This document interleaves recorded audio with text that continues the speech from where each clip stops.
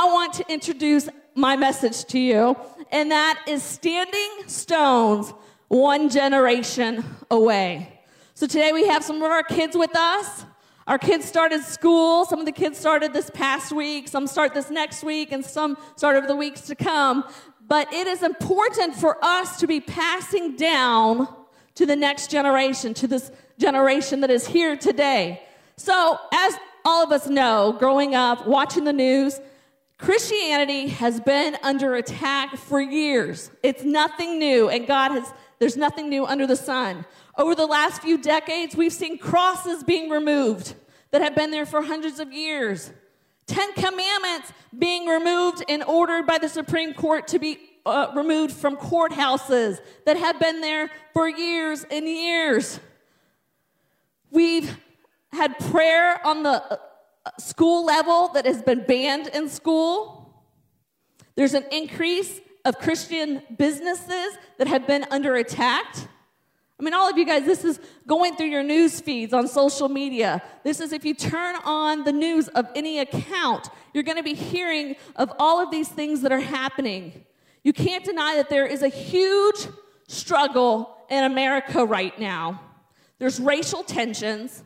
Abortion rights are being picketed and everything all around America. There's a redefinition of marriage. What does that mean? They're not wanting to go against what the Bible says, or they're not wanting to do what the Bible says, what the Bible definition of marriage is. Instead, they're redefining it. There's been a complete redefinition of gender. What is gender? I mean, how do you change that? I don't know. God said this. There's a staggering rise in mental health issues all across America, and there's a staggering rise in children with mental health. Suicide rates are through the roof. These statistics are from 2019, so 2 years ago. And if you watch those feeds, you know that it's even higher than this. Suicide was the 10th leading cause of death in the United States. Suicide was the second leading cause of death among individuals between the age of 10 and 34. Second leading cause. There were nearly 2.5 times as many suicides as there were homicides. So our world is in a crisis. America is in a crisis. It's in a crisis of faith or lack of faith. If you've been out to eat anytime, anybody? Have you been out to eat? Maybe. Have you been to the grocery store? Have you gone to Lowe's? What is it? Has anybody noticed anything? There's always something posted on the front of the door. Now hiring. Right, now hiring. We're living in a society that would rather live off of the government than to work. Again, this is a God-given right. God has ordered us to work. Even in the garden, when all things were perfect, Adam worked. All right? There's been a deconstruction of faith. That means there are people that are deconstructing the faith, the core doctrines of the Christian beliefs, and they're beginning to turn away from. This has been happening for years. And again, if you're on that social media, you might see some of these big-name pastors or singers, Christian musicians that are leaving the faith. So again, America is in a battle. All right? The late American president, Ronald Reagan, said, freedom is never more than one generation away from extinction. This statement is ever so present today in the church. And so our main text today is going to be coming from Joshua. We're going to be in the book of Joshua, and we're going to be in chapters 3 and 4. Go ahead and go to Joshua 3:7. So here's what happened. God's servant, Moses, great man of God, has died. The Israelites have spent 40 years in the wilderness, miracle upon miracle upon miracle of God's faithfulness. Moses has struck rocks, or water has come out of rocks. They've crossed the Red Sea. They've been delivered from the Egyptians. miracle upon miracle. The bitter water in Marah has turned sweet.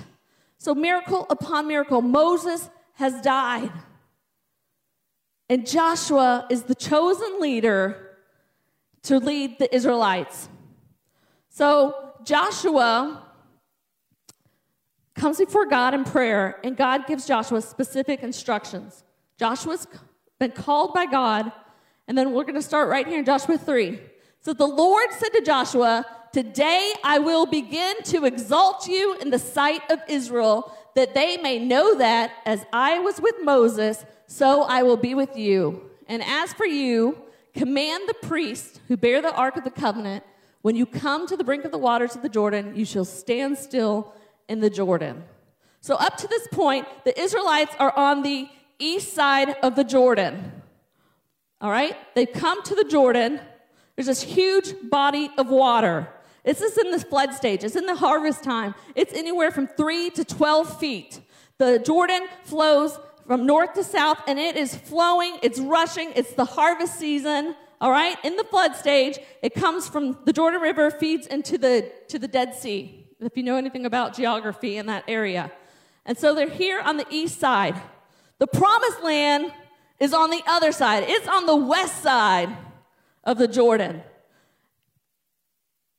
And so Joshua knows that he has to get the Israelites over to that side, to the promised land, which God has told them for years, for over 40 years, that he is going to give them this land. All right? But God tells them, here's what you're going to do. I'm going to exalt you.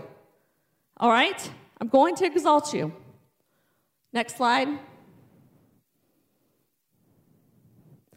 So when the people set out from their tents to pass over to the Jordan with the priests, bearing the ark of the covenant before the people, and as soon as those bearing the ark had come to the Jordan, and the feet of the priests bearing the ark were dipped in the brink of water, the waters coming down from above stood and rose up in a heap very far away. At Adam, in the city, there is Zarethan. And those flowing down toward the sea of Arabah and the salt sea were completely cut off. And the people passed over opposite Jericho. Now the priests bearing the ark of the covenant of the Lord stood firmly on the dry ground in the midst of the Jordan, and all Israel was passing over to dry ground until all of the nation finished passing the Jordan. You guys have to understand, a miracle has just happened. The priests are told that they are to take the Ark of the Covenant. They are to cross over, or they're to go and stand in the middle of the Jordan. And when they go into the middle of the Jordan, when they step in, then the waters begin to recede, and the waters begin to heap up into a pile far, far away. All right?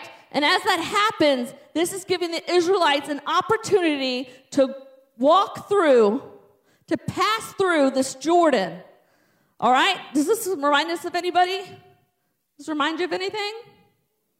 Moses and the Red Sea, right? The same act that God did for Moses, he is now doing for Joshua.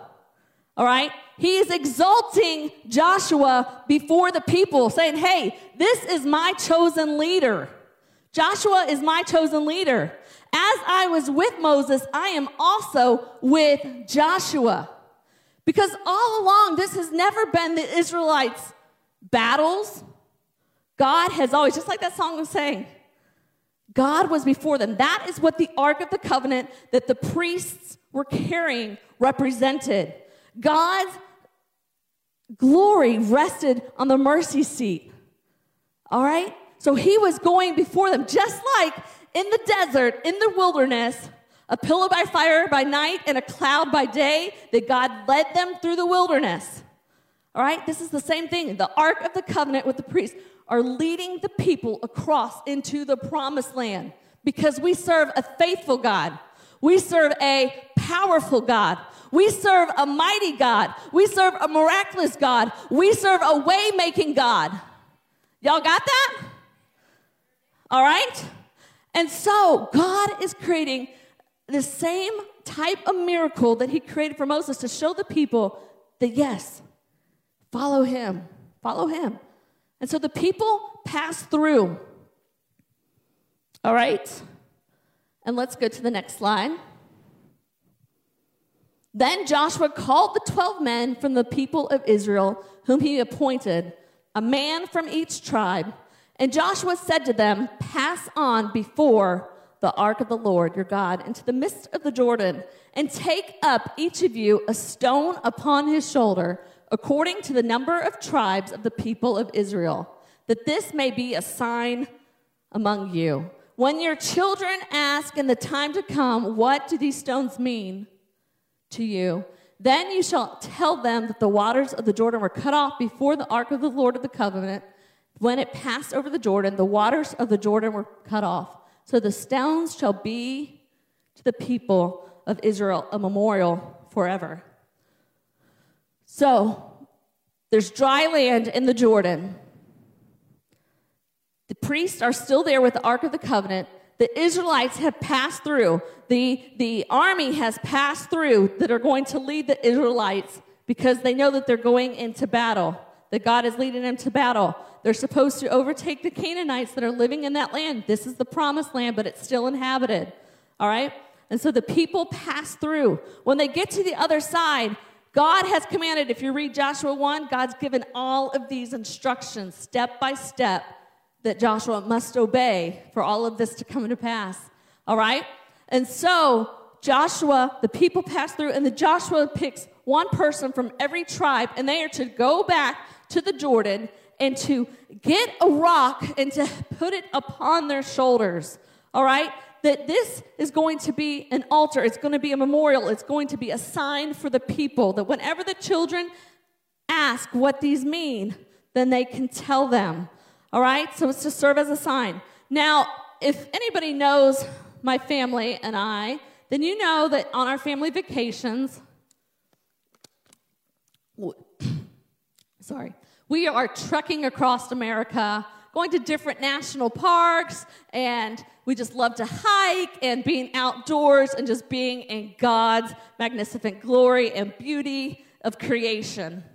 And so whenever we're hiking, in these national parks especially, Grand Canyon, we've been to Zion, we've been to Bryce, we've been to Moab, we've been to South Dakota. And so along the route, you're going to see these different rocks, just like this picture here over in the corner, this animation here.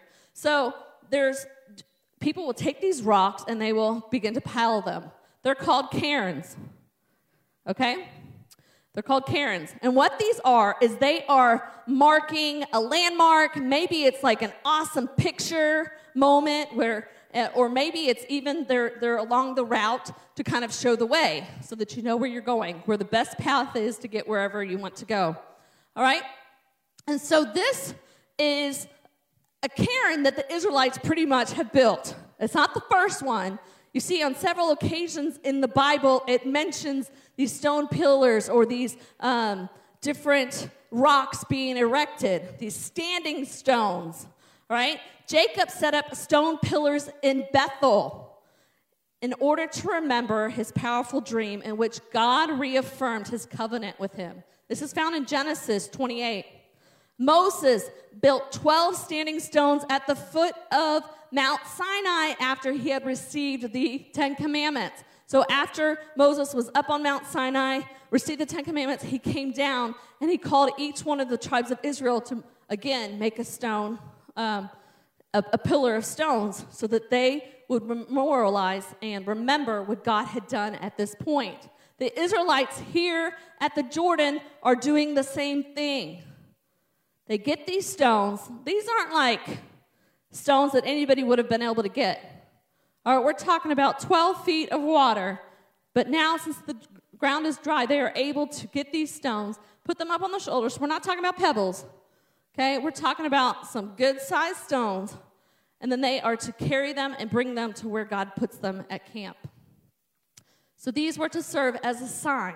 They were to serve as a memorial, to remember what God had done. They are to be a talking point. A talking point.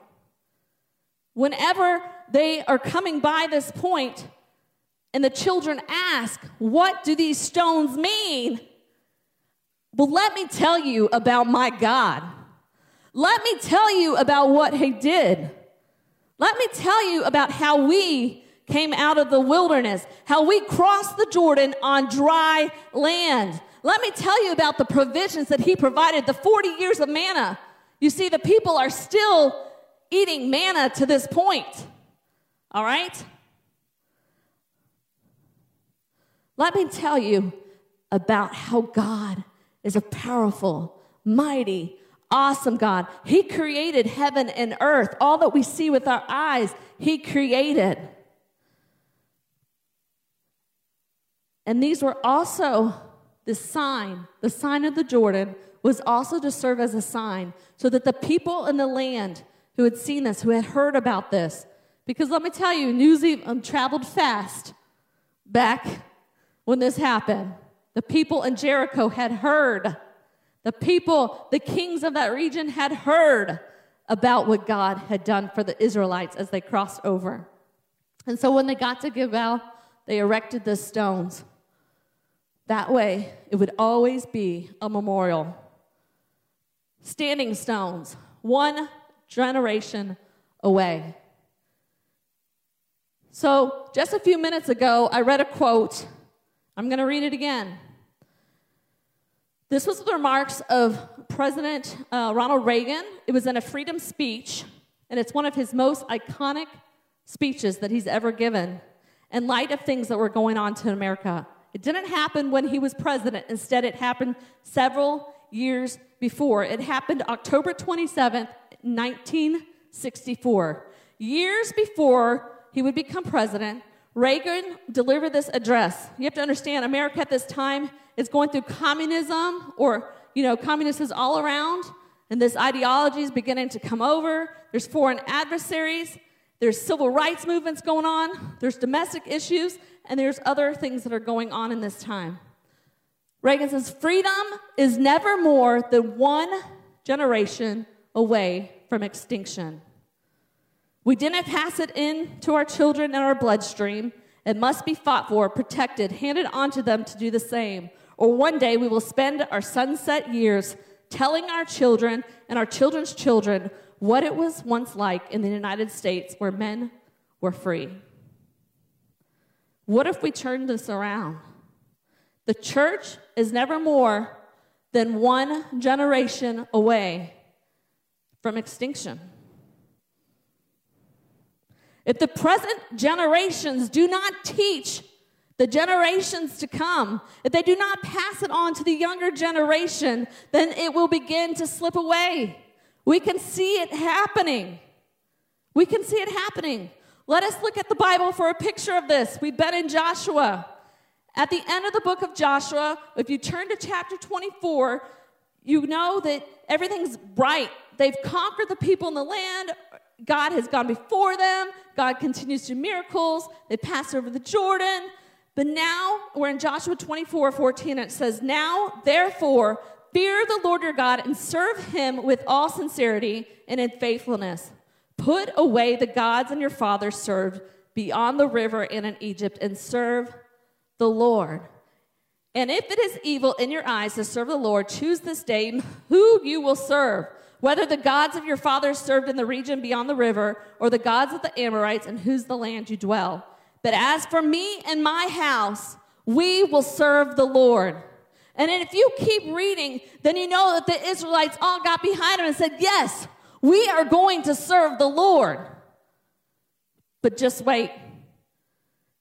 Joshua, in verse 24 and 27, built the standing stone, and a covenant was made here in Shechem. To remember this covenant, and the people had just said, we are going to serve the Lord. So he, again, erected some standing stones so that they would remember this promise that they had made to God. As for me and my house, we will serve the Lord. We will serve the Lord.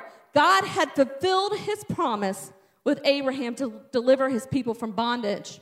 God parted the Red Sea, and they walked on dry land. He provided food in the form of manna for 40 years. He fought many battles on behalf of the people, and he delivered them into the land that he had promised. He had promised Abraham, Isaac, Jacob, all by crossing on dry land. They crossed over the Jordan, and Joshua says that not one of word of the Lord didn't come to pass. Because God is a faithful God. Now, if we fast forward just to the book to the right, that's the book of Judges. All right, you can put this slide up. And this is Judges 2, 7 through 11, and it says, "And the people served the Lord all the days of Joshua and all the days of the elders who outlived Joshua, who had seen all the great work that the Lord had done for Israel. And Joshua, son of Nun, the servant of the Lord, died at the age of 110 years. And they buried him within the boundaries of the inheritance of Timnah-Heres and in the hill country of Ephraim, north of the mountain of Gash. And all the generations were gathered to the fathers, and there arose another generation of them who did not know the Lord or the work that he had done for Israel. And the people of Israel did what was evil in the sight of the Lord and served the Baals. They served the gods of the Canaanites, of the Amorites. Just years before, they had made a commitment that, yes, we are going to serve the Lord. My house is going to serve the Lord. A generation passes, and here we are, no longer serving the Lord. They're doing what is evil in the eyes of God. Unfortunately, commitments are easily forgotten or broken. A generation later, things are completely different. One generation serves the Lord, but the next does not know him. So what happened? What happened? How can this be? How can the generation remember God, and now they've completely turned their backs on him? Somewhere along the line, the current generation stopped seeing the standing stones. They stopped telling their children about the miracles of God. They stopped telling them about how God had delivered them on dry ground. Maybe the children even stopped asking. They got set in their ways. They saw it every day. They were living the comfortable life in the promised land of milk and honey. All right? The Israelites began to intermarry, and that was a no-no. For years and years and years, God said, do not marry those in this land. Do not intermarry. They're going to bring their gods with them. They're going to turn your heart. You're going to commit idolatry. You're going to be adulterous in your ways toward God. That means you're not going to be faithful to him anymore. And they began to compromise their relationship with God. So this sounds kind of familiar. Am I the only one? There's times that the church isn't looking too different than the world.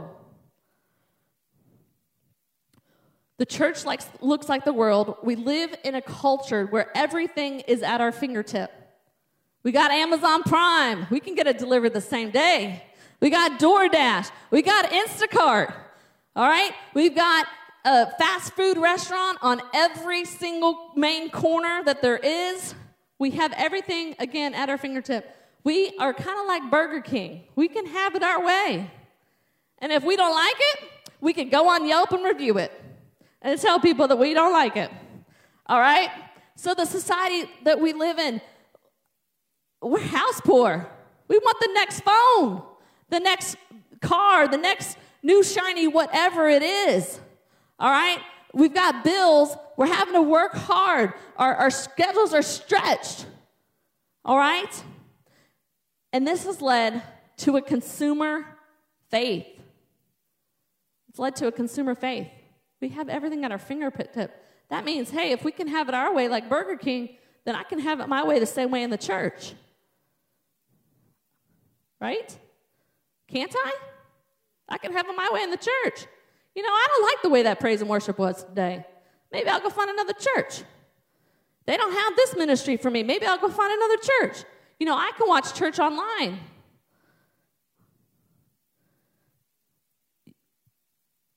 You see, we have to be the church. Not look for the perfect church, because there is no perfect church.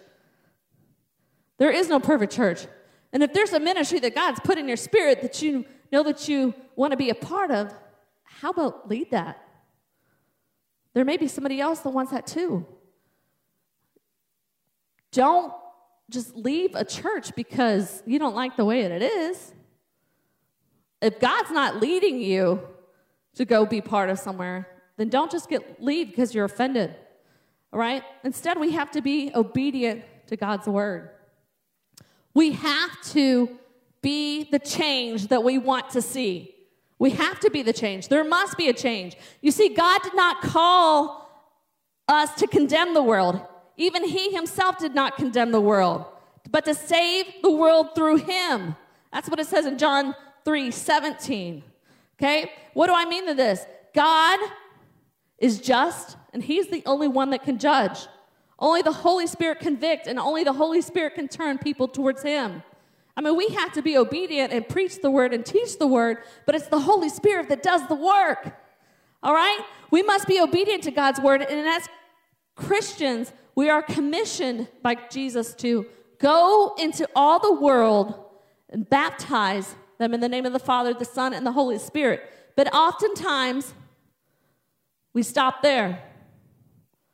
It says we must teach them to obey. We must teach them to obey everything that I have commanded you. This is discipleship.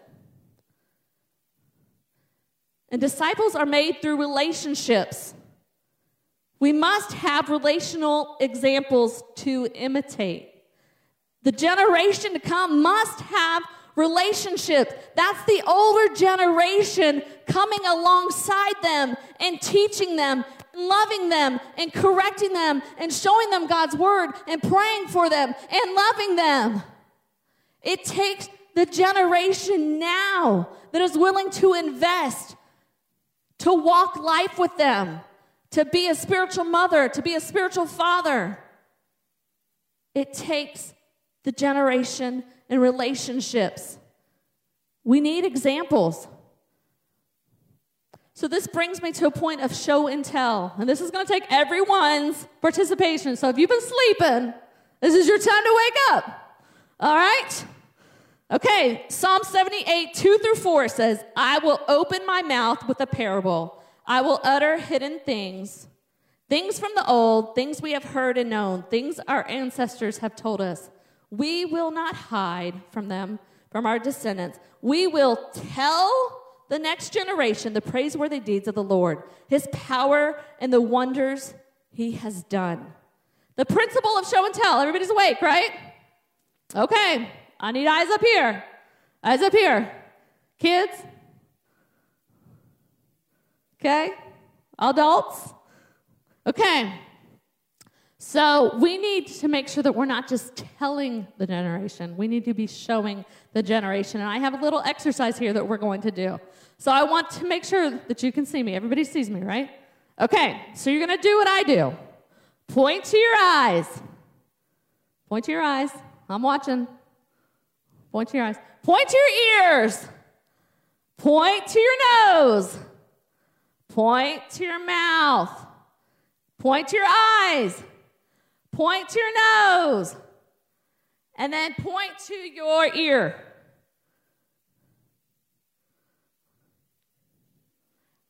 Did anybody point to your mouth? Anybody? Did you start pointing to your mouth? Anybody? Why? Because you were watching me. You were watching me. It's not just a matter of what I tell you or what somebody's telling you. They're watching. They're watching. The next generation, they may not sound like you. They may not talk like you. They may not dress like you. They may not look like you. They may not act like you. But Jesus did not come to make bad people good. Instead, he came to make dead people alive. We want dead people to be alive.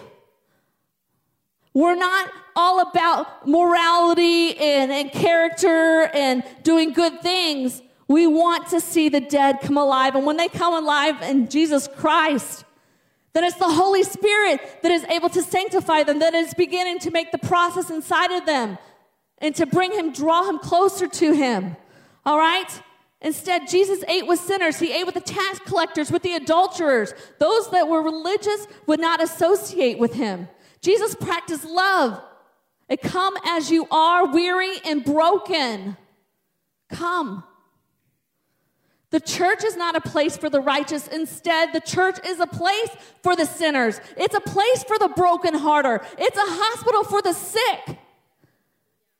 And if we are so righteous that we don't want to invite those into our church, then what is the reason for church? It's for dead people to become what? Alive. And we got a lot of people that have been made alive, a lot of Christians that are walking around with their heads down. You are alive. The victory, the battle has been given to you. You have things to rejoice in. We have overcome by the blood of the Lamb and the word of our testimony. Tell the generation what has happened in your own life. Tell them. Tell them. Discipleship involves God's word. It involves God's word. We've got to be biblically literate. We've got to be in God's word. We have to be memorizing God's word. We have to be teaching God's word. Who here wants to pass on a strong faith to the next generation? Who wants your children, your grandchildren, or even the children of First at Firewheel to know the word of the Lord? Anybody? I sure hope it's everybody in here. I know our pastor does. I know Pastor Josh does. I know I do.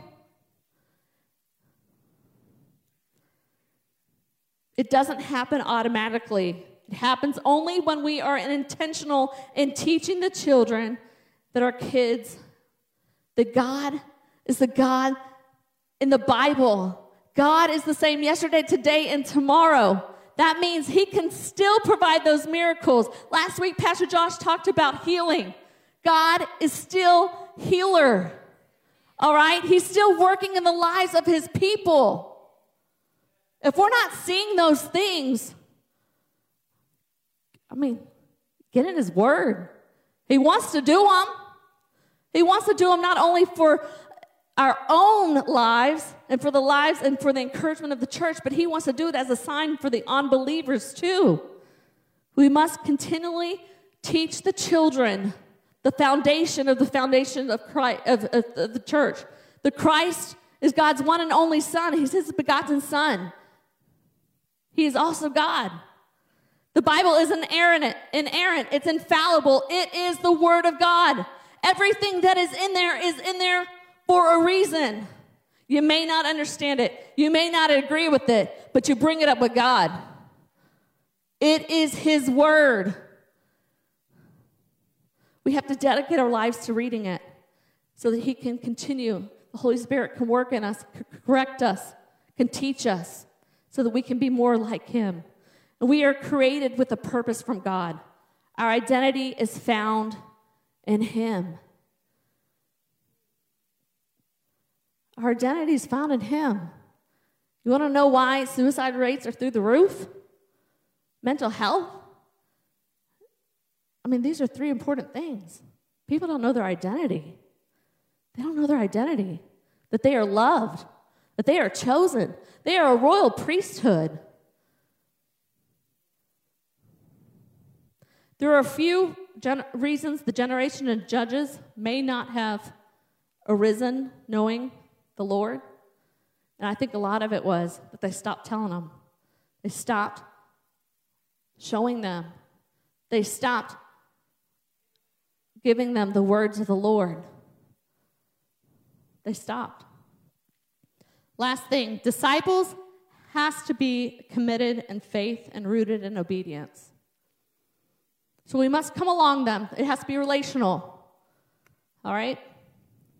It has to be, we have to create disciples that are biblical literate. And then we also have to be obedient. We can't just know God's word. The head and the heart It's only 12 inches between. But boy, that 12 inches sometimes is a long way to travel. It has to become more than just knowledge. It has to change our hearts. And we need the generation now. We need those here today to be willing to invest in the generation and the children. The children are here with us today, elementary children. Many are still traveling, getting those last-minute vacations in. But we've got a lot of ministries that are starting back up this fall. We've got Bible classes for the kids that are going to start. We have Wednesday nights going on for youth. I mean, Pastor JC earlier said that, today's kind of a skeleton day. We've got a lot of people out. Well, some of these ministries, children's ministry, youth ministry, I've done my time. I don't want to do that anymore. Well, no. If you're willing to invest in children, don't just say that you're going to do it. You have to show them. We need people in these seats that are willing to invest in them, that are willing to teach them, that are willing to come alongside them in these Bible classes, these Sunday school classes, in Firewall Kids, and the preschool, and the babies.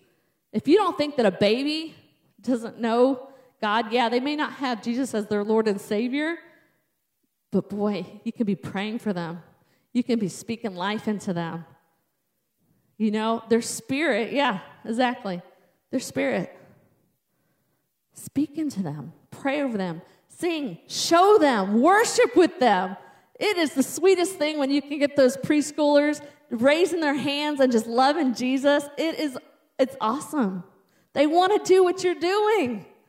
Show them. Don't just show them on Sundays. Show them throughout the week, moms and dads, grandparents. Show them. Show them. Next week's our back to school Sunday. We're going to be praying for the students. We're going to be praying for the teachers, for the administrators. We're going to be praying for the parents. We're getting back out of summer vacation and back into, trying to schedule but we need the church to come alongside the generation to pray for them. Not only pray for them, but be willing to teach them. Be willing to teach them. Or else we're going to have a generation that doesn't know God. And I don't want that. I don't want that for my own kids. I don't want that for my grandkids. I don't want that. Let's just go ahead and pray. Let's commit this to the Lord. I'm going to ask that the Holy Spirit speaks to those that He's maybe drawing to come work along in kids ministry and youth ministry, to be part of a team, to be something bigger than yourself. Let's just go ahead and pray. Dear God, we just thank you so much for this word, God, and I hope that I did you proud today, Heavenly Father God. We know that we need to be those that are in your word, for you to encourage us, for you to work within us, Heavenly Father God. We thank you for your Spirit who teaches us, who corrects us, Heavenly Father, Lord. And for those here today, Heavenly Father, for those listening online, Lord, will you just work in them, God, soften their hearts. Put a conviction inside of them. If you have called them to do a ministry in this church, Lord, that they will step up and they will say, yes, I am willing, I am able. Let us be a church that is about the current generation, that is about the generation to come, that wants to be disciplers, that wants to come along in relationship, that wants to teach and love the children, Heavenly Father, Lord. We thank you so much. We thank you for your Spirit. We thank you that as we go about our week this week, Lord, that you go with us, that you go before us, that you are fighting the battles on behalf of us, Lord. We love you and we thank you. In the name of Jesus, everybody says, amen. Thank y'all so much. I hope that you have an awesome Sunday. Make sure to meet somebody new today that maybe you haven't met. And God bless y'all.